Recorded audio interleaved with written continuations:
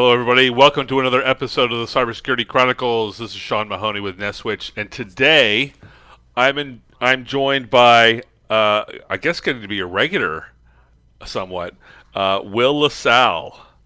How are you, Will? Awesome. Great. Thanks for having me on again, Sean. It's always a pleasure talking to you, participating on anything having to do and come from NetSwitch, and talk about some great topics, man. And it seems like every time I'm on, we're talking about if we said the last time we talked about it was right after a T-Mobile breach, people would think we talked last week. It's been a while since you and I had a conversation. Last time you and I were talking, we learned that Will LaSalle's passwords were all about his favorite Puerto Rican dishes. Have you fixed that? No? Okay, so... No, because most hackers don't use a Puerto Rican cookbook to spray passwords, but they do for your account. Yeah, they're not going to do a brute force. Well, I changed, remember in the Spanish language, so we have more than 26, 26 characters because we got the N with the little squiggly line on top. So that's all my passwords have that N, and I change out the O's for zeros. There you go. The so other thing was secure. You're such a huge Star Wars aficionado. Did you ever watch Mandalorian? Oh no! You are now being banned from calling yourself a Star Wars aficionado. I know. And listen, Sean. Right? we're at the time of the recording that we're having this conversation on the video game tip. Right? That's your podcast. The new Zelda just came out, right? And that. Yeah. So the new Legend of Zelda just came out today. So that's going to take up the little bits of time, the 1 to 3 hours I have free every week. That's going to take up the next 1 to 3 hours for the next 4 months. Just playing the game. So yeah, Sean, I'll probably get to it right after that. Just playing the game. Because it'll take about 100 hours, 100 game time hours to beat it. So that's going to take me 4 or 5 months, man. There's no time, but I can't complain. Same 24 hours that everybody else has. Just real busy, worrying about all the cybersecurity threats and all that stuff that's out there. When people say, what keeps you up at night? It doesn't keep me up at night. What keeps me up at night is the people calling me, right? The thought around it is the people that are getting breached, right? Yeah. The people that aren't practicing safe, safe cybersecurity hygiene. Now, granted, we make light of T-Mobile, and while it is important, and I've said this before, I'm a T-Mobile customer, so it is important. To see this in the news on a regular basis, and I'm quite serious by a regular basis. My last LinkedIn post about them was, you might as well call them the gang that couldn't shoot straight. Because really, the efforts they're making the right efforts, but there's so many problems. And I think that it comes, give me your perspective on this, but I think it comes from, one, being a global organization, truly global organization, and two, the mergers and acquisitions of companies and the integrations of those infrastructures and cultures, as well as all the DevOps that they go through, has to be a nightmare to try to figure out how to integrate those and spread across the proper security. What do you think? Okay, well, great. Thanks for coming, Will. Sean, we could end right now because you hit it right on the head. No, you hit it right on the head. No, but to elaborate. So to elaborate, because you're 100%, right? So to elaborate on that, right? And you hit the nail on the head where it comes from. They're a sprawling organization, right? So now you're talking about more attack vectors, more surface area for attacks, more sophistication around that. It's harder to defend. Budgets don't necessarily scale proportionately to that, right? We all know that from any budget. So it doesn't scale. It's not something like, oh, you had 200 sites and your budget was 3 million. You got 400 sites. So your budget should be 6 million. No, it's always proverbially do more with less mentality.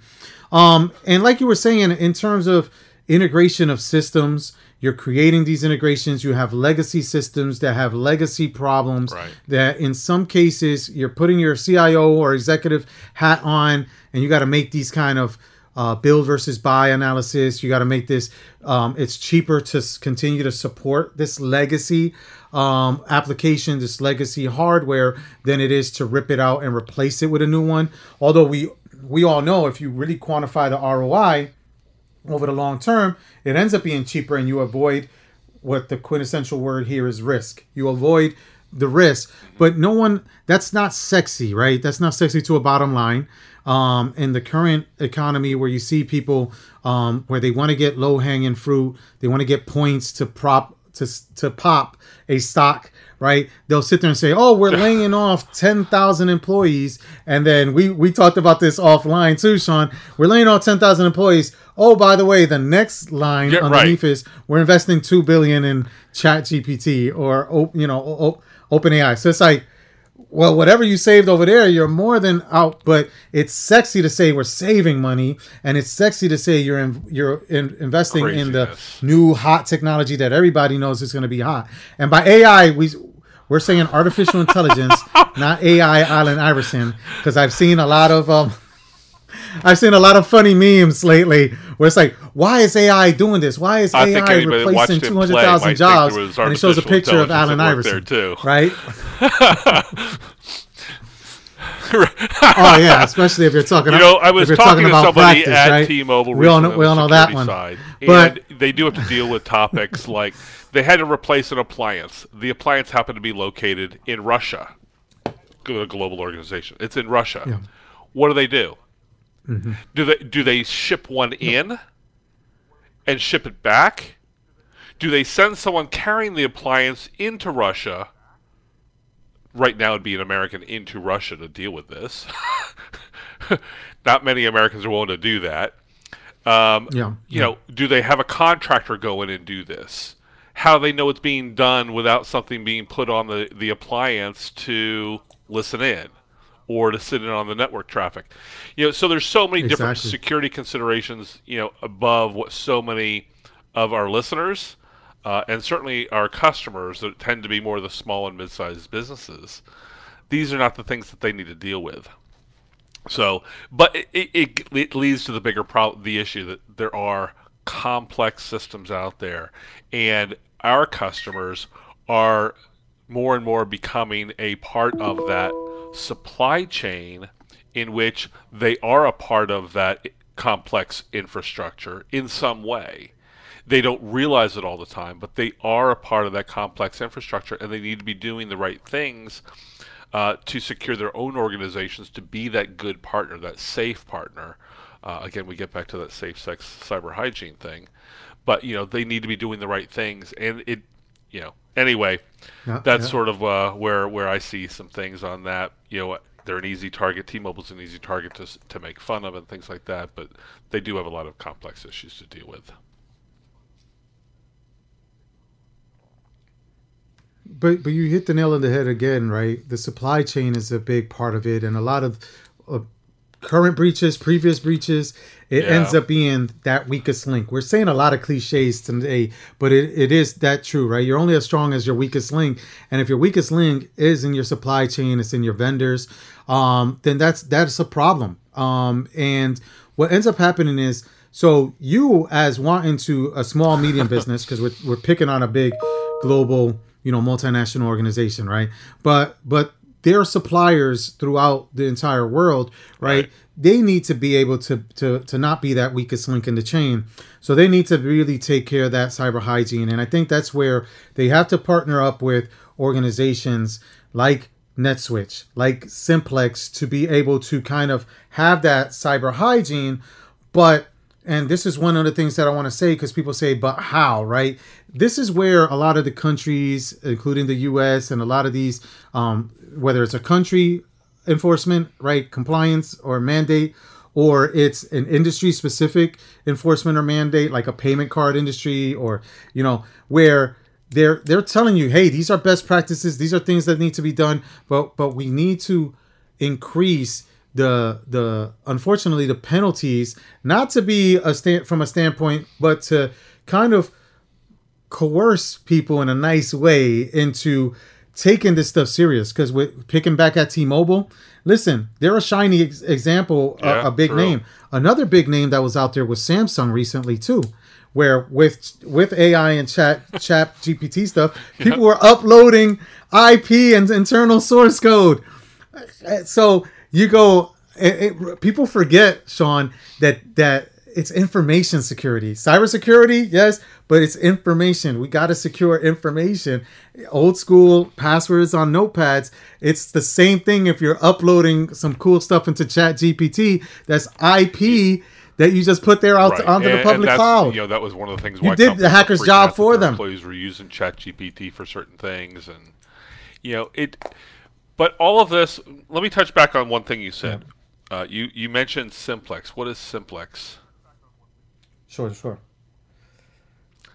I thought you'd like this really tough, hard-hitting question. That's a great question, Sean. So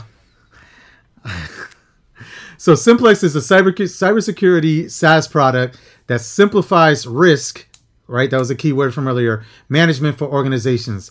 Saves them 75% spend on average, and it utilizes smart automation, AI, not Allen Iverson, but artificial intelligence, and integrations with their existing platforms. So a lot of things that you mentioned, right? It's what we try to simplify, thus Simplex, and to make it just easier, where some of these dollars, like we said, budget dollars, can be used more appropriately for things like bringing NetSwitch to do an assessment, right? So they can use them dollars to, once they've identified something in Simplex that's a gap, because they've done a self-assessment, they could bring in someone like NetSwitch to come in and do the remediation around that and improve that, all in accordance with the compliance, right? And in that single pane of glass, so those integrations with the platform like Sarah, to be able to have them get to that journey where now no longer the organization is a weakest link.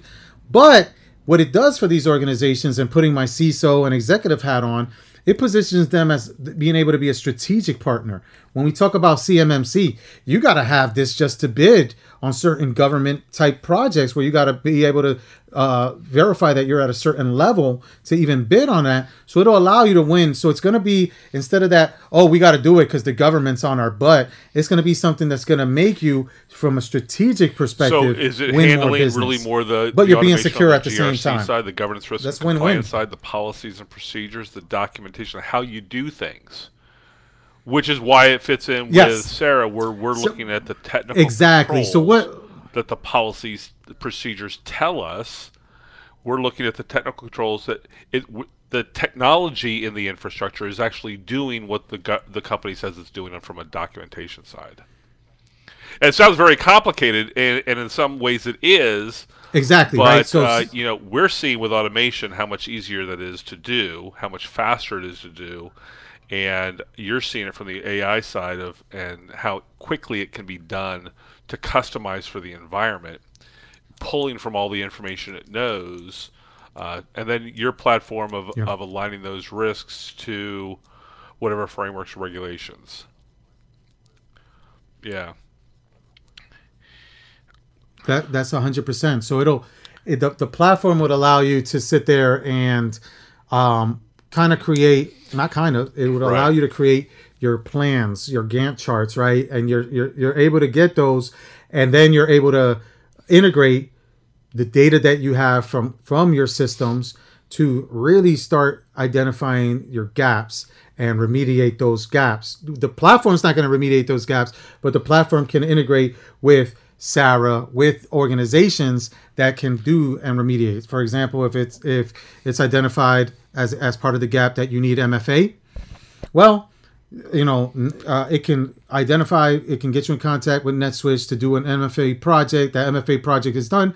Now within the platform, you've obtained this. When you try to obtain your compliance or have an assessor come in, they can come in and through the platform digitally, right? All in the cloud. They can come in and identify, look at your evidence, look at your proof clear, of that, certify you right to the platform. Artifacts. The assessors want to see the artifacts, which is really the evidence. And that's what we see is we're working with them as well as we can provide the technical evidence, the artifacts, and they're looking at the documentation artifacts for the part of that assessment. We were recently engaged with a company in the manufacturing sector, and the only reason they started talking about cybersecurity from having really understanding where they are from a security posture was because one of their customers came in with a security information gathering questionnaire and wanted to ask, what is your security posture? What are your policies? What are your procedures? What are your technical controls? What are all these things? And their director of IT spent a period of time trying to answer all this stuff, and they were really struggling because network security is not cybersecurity. Just like, your primary care physician is not your cardiologist. They're both doctors, but they're not cardiologists, and both cyber and network work in security, but they measure different things. And, it's becoming more and more important as we're talking to customers like this, that they understand it's got to start from the top of the company down. The company leadership has to take it seriously that they want the company to operate a particular way. Employees will always find ways around the way the company says it's going to work to make it easier for themselves.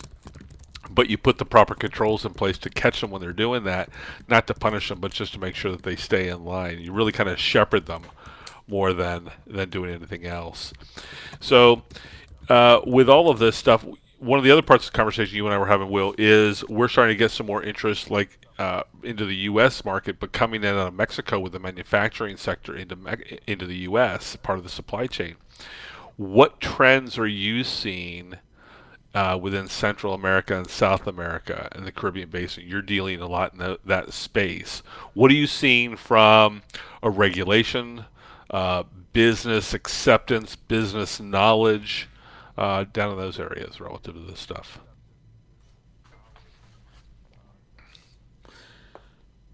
No, great question. So in those areas, they're starting to adopt, and it's I'll use the example of more like in the EU with GDPR, right? So they had that, they passed that. A lot of companies fearful. What does that mean? How do I get compliant with that? They have all these questions. So in the Caribbean, LATAM, even Mexico and going into Caribbean and LATAM, right? They're experiencing that, right? In terms of the government is stepping in and saying, hey, our constituents really care about data privacy.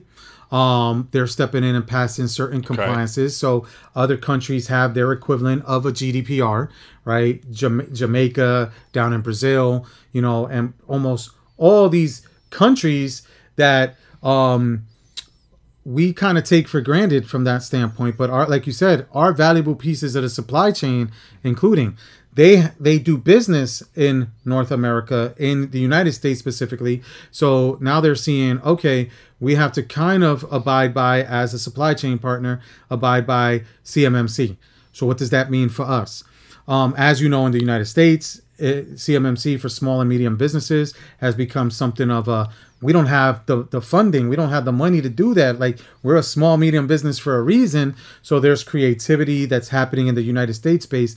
A lot of that is trickling down from that standpoint as well into the Caribbean and Latin America, Mexico markets, where they're saying, okay, we have but we don't have to abide by that, but we have ISO 27001, which is sort of similar, right? Or we want to do NIST CSF because we sit there and say that we think that aligns because it aligns closely with that. So at least we have that framework. Right. But like you were saying, if they are asked to fill out a security questionnaire and not be identified as that weakest link, they want to at least have something in place that kind of fits into the common protocols that would be with whatever it is that they're doing business with. Because them cybersecurity questionnaires, early on in my career, I spent nothing but time filling them out. I put it on as a resume bullet, right? Filled out all the security questionnaires. I was director of information security, and you get into a little You got your own repository, so copy paste from over here. Oh, here's an evidence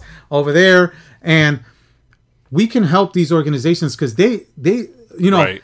The thing with those areas, they're behind us so much, right? In North America, we're a little spoiled. With them, it's sort of like they still use spreadsheets, and for us, that's something right. like maybe SOX compliance when it happened in the early 2000s, right? 2003, 4, 5 time frame. We use spreadsheets, we use SharePoint, right? We had that kind of stuff. Then these GRC platforms started coming out. In North America, we're spoiled. In South America, they're sitting here doing that stuff with spreadsheets and bubblegum, and but they need to be compliant. They need to take cybersecurity seriously because these are all emerging markets, and they're going to have these same problems.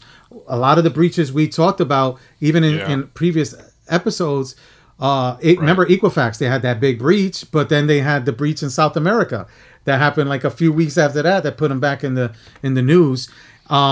So they get kind of neglected. They're like our redheaded stepchild or whatever like that, but we need to put some focus on there because our data exists there too, Sean.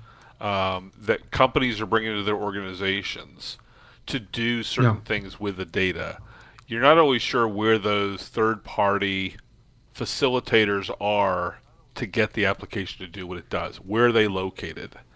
And where are they storing their data in order to manipulate the data or massage the data to give you actionable information back? How's that being moved around? How's it being stored? What's their encryption policy? What's their access policies? Those are all important things to know. From a business standpoint, you mentioned the different countries are coming up with their own regulations. One of the things we've seen in the Asia Pacific region is that the countries are really moving quickly. Singapore, in particular, is moving very quickly in regard to cybersecurity laws, those that can operate in cybersecurity, data privacy laws. All of that is moving very quickly to catch up to where the U.S., Canada, and Europe are. The companies, though, are still lagging behind. They're not moving as quickly as the governments are to adopt this new mindset. Are you seeing the same sort of thing in the Latin American countries?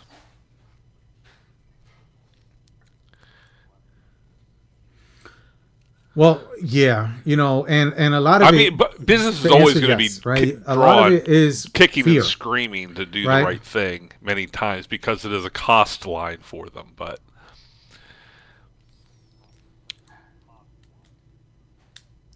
I think it's also fear.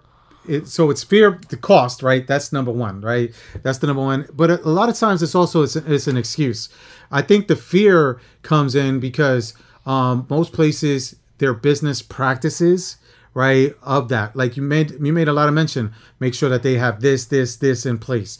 Well, all that is great, but if you got, if I sit here and I have everything encrypted, etc., and we talked about that Chat GPT model, right? But we have somebody there and it's real tough. I know there's software solutions and people are going to ping me on that. It's real tough and real easy at the same time to have somebody look over your shoulder and see the data right there that they're not supposed to see, right? To have somebody take a picture with their phone, so now you're talking about espionage and stuff like that, right? So there's always ways that data can still be exfiltrated. And if they don't have those kind of measures in place, then it's all for show. But a lot of this would be exposed from that standpoint, right? Because they'll sit there and say, or if they are truly audited, they can sit there and show that you don't have physical security. Your guys have secure passwords that they write on a sticky and they have it right on their laptop, right? And it got thrown out with the night's trash. So this kind of stuff it exposes that stuff. And Sean, we both worked for organizations in the past on our way up through the careers where usually it's the people telling you like, we're going to enforce this, but don't enforce it to me. I don't want a secure password. I don't want my BlackBerry to be, to have this software or have this. I don't want MDM on my phone, right? I don't want you to see my stuff. Remember, there was that breach. So we go back to a breach. What was it? Ashley Madison or whatever it was .com. There were a lot of executives with their executive emails that came up in there. We have a customer, and the CEO did one MDM on his device, but this dude loses his phone quite often, and he has, after the first couple times, he said, "Okay, go ahead and put it on there, so we can brick his device wherever it is, and secure his information from that device." So, there are simple tools out there that people need to know that are out there that, if you're working with a group of people that you trust, which is hard to do nowadays, but there are things you can do to entrust people to secure your data in such a way that it doesn't come back to haunt your business or you personally. So I'll give you a quick story before we you think about carpenter today, because you hit the nail on the head too. If you don't physically you don't. Had my coffee. You're on the ball today. You're in the zone today. It's I had an organization where we have tight security. We have the whole nine. We have a guy that was and this has proliferated a lot in the last 3 years with people working remote mostly, right? As opposed to before. So there was only a few people that work remote. Everybody works in the office. Now this was still in an office setting. So we had the person that was the chief architect, head of development, etc., right? And he would sit there, kind of quirky, always sitting in a beanbag chair on the floor, on his laptop, headphones on, Beats by Dre, etc. And it was just, hey, that's the head of development. He's kicking butt. He's doing what he's doing. So hands off. So we always had our policies and everything like that in place. But now once we got some visibility into the network, we rolled out a proof of concept on at the time, brand new piece of technology called Darktrace, right? They're well established out there in the market now. So we identified Tor data. We identified VPN tunnels that were coming in. And what we identified, and this is the craziness, this is what I say with security, what we identified was that there was a VPN tunnel coming from, like you were saying, like Russia, Belarus, like Ukraine. I think this was either from Belarus or Ukraine. So the guy basically was sitting there all day, not really doing anything. He had a laptop and he had a desktop, but it's the head of development, right? So you're figuring he had a guy that VPN'd all day into his machine and wrote all his code. So he basically outsourced his entire job, was outsourced to this organization coming in. He spent most of the day on his laptop probably playing games and listening to cool tunes. So he's getting paid probably almost $200,000, I kid you not, and had his job outsourced and secure. So again, it was a VPN tunnel, right? It's like, so it's secure, it passes a sniff test, but when we found everything out and peel back the onion, it's like the dude sending his data, or the guy source code is going to some unauthorized partner out there. It's our integrity and reputational risk is through the roof now, right? Because if we tell somebody, no, our development is done stateside, it's not outsourced, it's not this, your data's not traversing, but it was going through a very secure tunnel, even Tor, to a guy over there doing the entire job and getting paid probably 1/10 of what this guy was getting paid. And crazy. You can't make this stuff up. This is like real life, and you're like, it's I don't know what to say there. That's one extreme. The other is you have your employees that do dumb things. They go on a company device. They go to some place. I'm not gonna. I'm gonna pick on them. Facebook. They go to Facebook. They start poking around on websites they shouldn't be going to.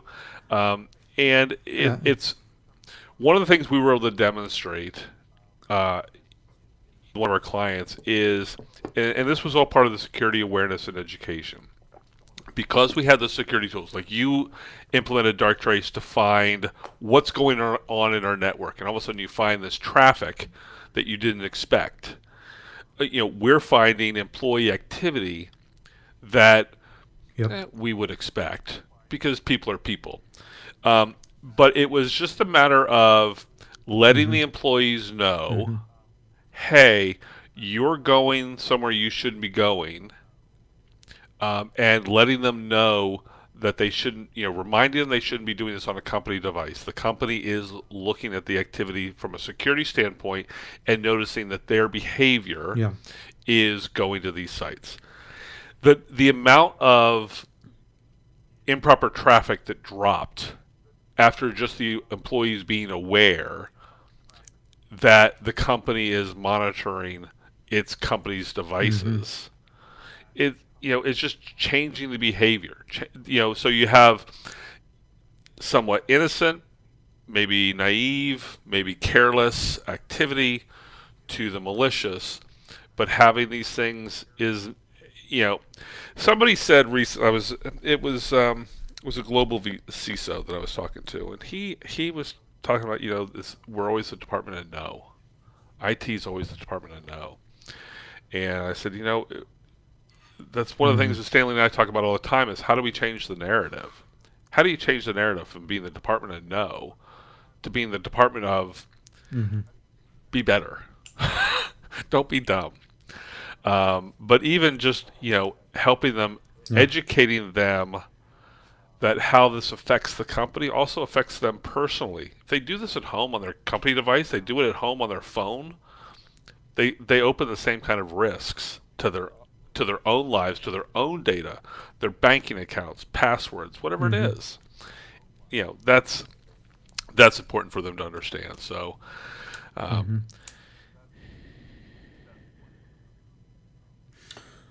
Well, one thing, Sean, what you're saying is if you become that department of no, that's what led to the proliferation for the past, almost 10 years now, I would say 5 to 10 years of shadow IT, right? Because they turn around and they'll say, well, I'm going to do it myself, or I'm going to do this instead, because they'll go through the mantra of it's better to beg for forgiveness than ask for permission, right? So that leads to that. So now you create a problem for IT again with shadow IT, and you're going to have to support certain things because certain organizations, and this happened to me, now they become so dependent on something that came in through shadow IT that now you have to support it, and you realize that it does have security risks. So you instead of no, what I've learned the hard way is to say yes, but, right? Oh, can we do that? Yes, but let's make sure that it's secure. Let's make sure that it not only meets your requirements, but that it's secure and it meets our regulatory requirements or our corporate policies. And if we need to change it, we'll change it. And usually it's better than that hard no, where now they turn around and say, well, because everything you've been mentioning, there's workarounds, right? Like you said, they'll go home, they'll have another laptop. You can get a laptop for $200. You can get an iPad, a cell phone, and you can do so much on these that it proliferates shadow IT think about even more. This. Or I'd rather you not. What if you tried this instead? It's really just changed the language that we're using with the employees to help them get to make the right decisions. Exactly. So. Hey, Will, we're out of time. We went a little bit long today. Yep. You talk a lot. We both talk a lot. No problem. Oh, what it is? You say a lot of great, insightful things, Sean. That's what it is. Yeah. Keep the flattery. Time flies. Time flies because of that. Hey, I just, as long as the check. All right. Well, thank you everybody for listening today.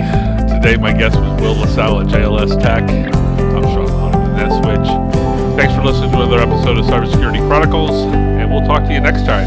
Thanks, Will. Take care.